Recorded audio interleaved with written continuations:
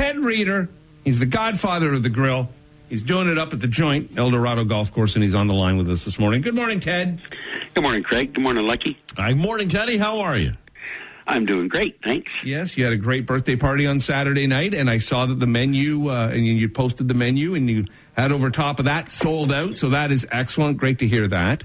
And everybody must have had a terrific time, and the food must have been unbelievably tasty.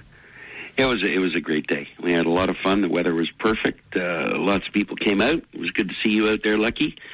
And, we had a good, tasty time, man. Cheers. I got a little more than I expected when I stopped by to see Ted and wish him a happy birthday. I got to see his sack of nuts.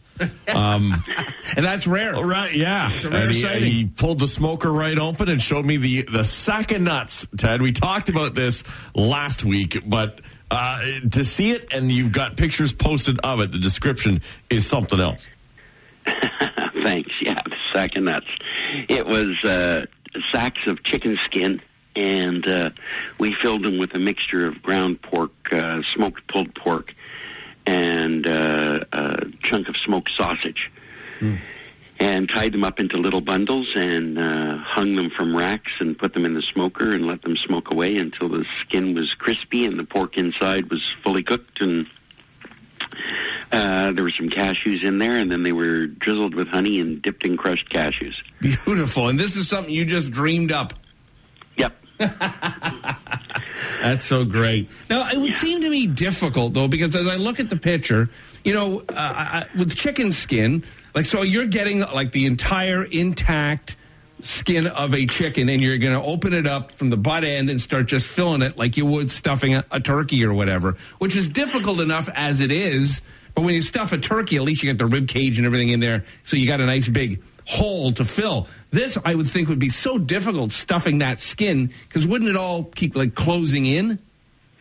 Well, you take the skin and we order it in. It comes in 10-pound boxes, and you take the skin and you open the bags of chicken skin and you lay it all out and spread it out, and you end up with a piece of skin that's about a half a bird's worth of skin. And you lay it out on parchment paper, and we put it in the fridge to air dry for a day, and then it becomes a little easier to handle. And then you trim it into a nice little square that you can pull into a sack. And so it'd be probably a 6 by 6 inch piece of skin. Oh, okay. And so you trim it up, and then you pull it up into a sack, and you tie it with a piece of butcher twine. I see. And then we kept that twine long so that we could tie it to a rack so that the sacks could hang in the smoker. So, again, with the ingredient, the pork, the pulled pork, the sausage, the onions, the cashews. So if somebody wanted to do this at home, they'd follow that. They'd cut the skin into a square and then pile in all their ingredients. But if they didn't have a smoker, I guess they could just do this indirect on their barbecue, right? Yeah, you'd want to hang them. That way you get you get the crispy skin all the way around. Okay. And it's not laying down on itself. So you could roast them as well in the oven if you wanted to. They just don't come out as nice looking. Was it a sign of age that those were drooping longer than expected when you first put them up, Ted? Yes, they were 59 years old. And now the pork, is everything cooked inside before you put it on the smoker, Ted? Is it just basically to get the skin crispy? No, there's raw pork in there. The ground pork is raw.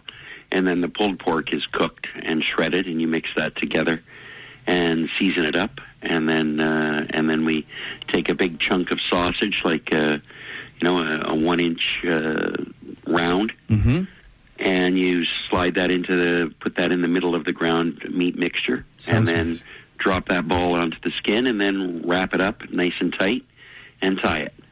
And does the fats from all the pork and sausage and such, I guess it drips down through the skin? Or you should have a tray or something, or... No, because the pulled pork is cooked, and then we put a little bit of I put a little bit of cornstarch in with the ground mixture. Okay. And that grabs any extra moisture that's in there and keeps it all in. Wow. So you don't end up with this ball of fat on the inside. I would love to try it. I just have a feeling I'd have a big chicken skin fire in my grill. You probably would. Right? Leave it to the professional, man. Leave it to the professional. Yeah, right. We'll order a pizza once again. All right, Teddy. Yeah, you could put anchovies on the outside and have a hairy sack of nuts at some point. Beautiful. Yeah, it'd be like a porn chicken. Right. From the 1970s. All right, Teddy, if people want to talk about your nuts or any other grilling, how do they get a hold of you, pal? You're going to find me at Ted Grills or at Ted Reader's Barbecue, The Joint.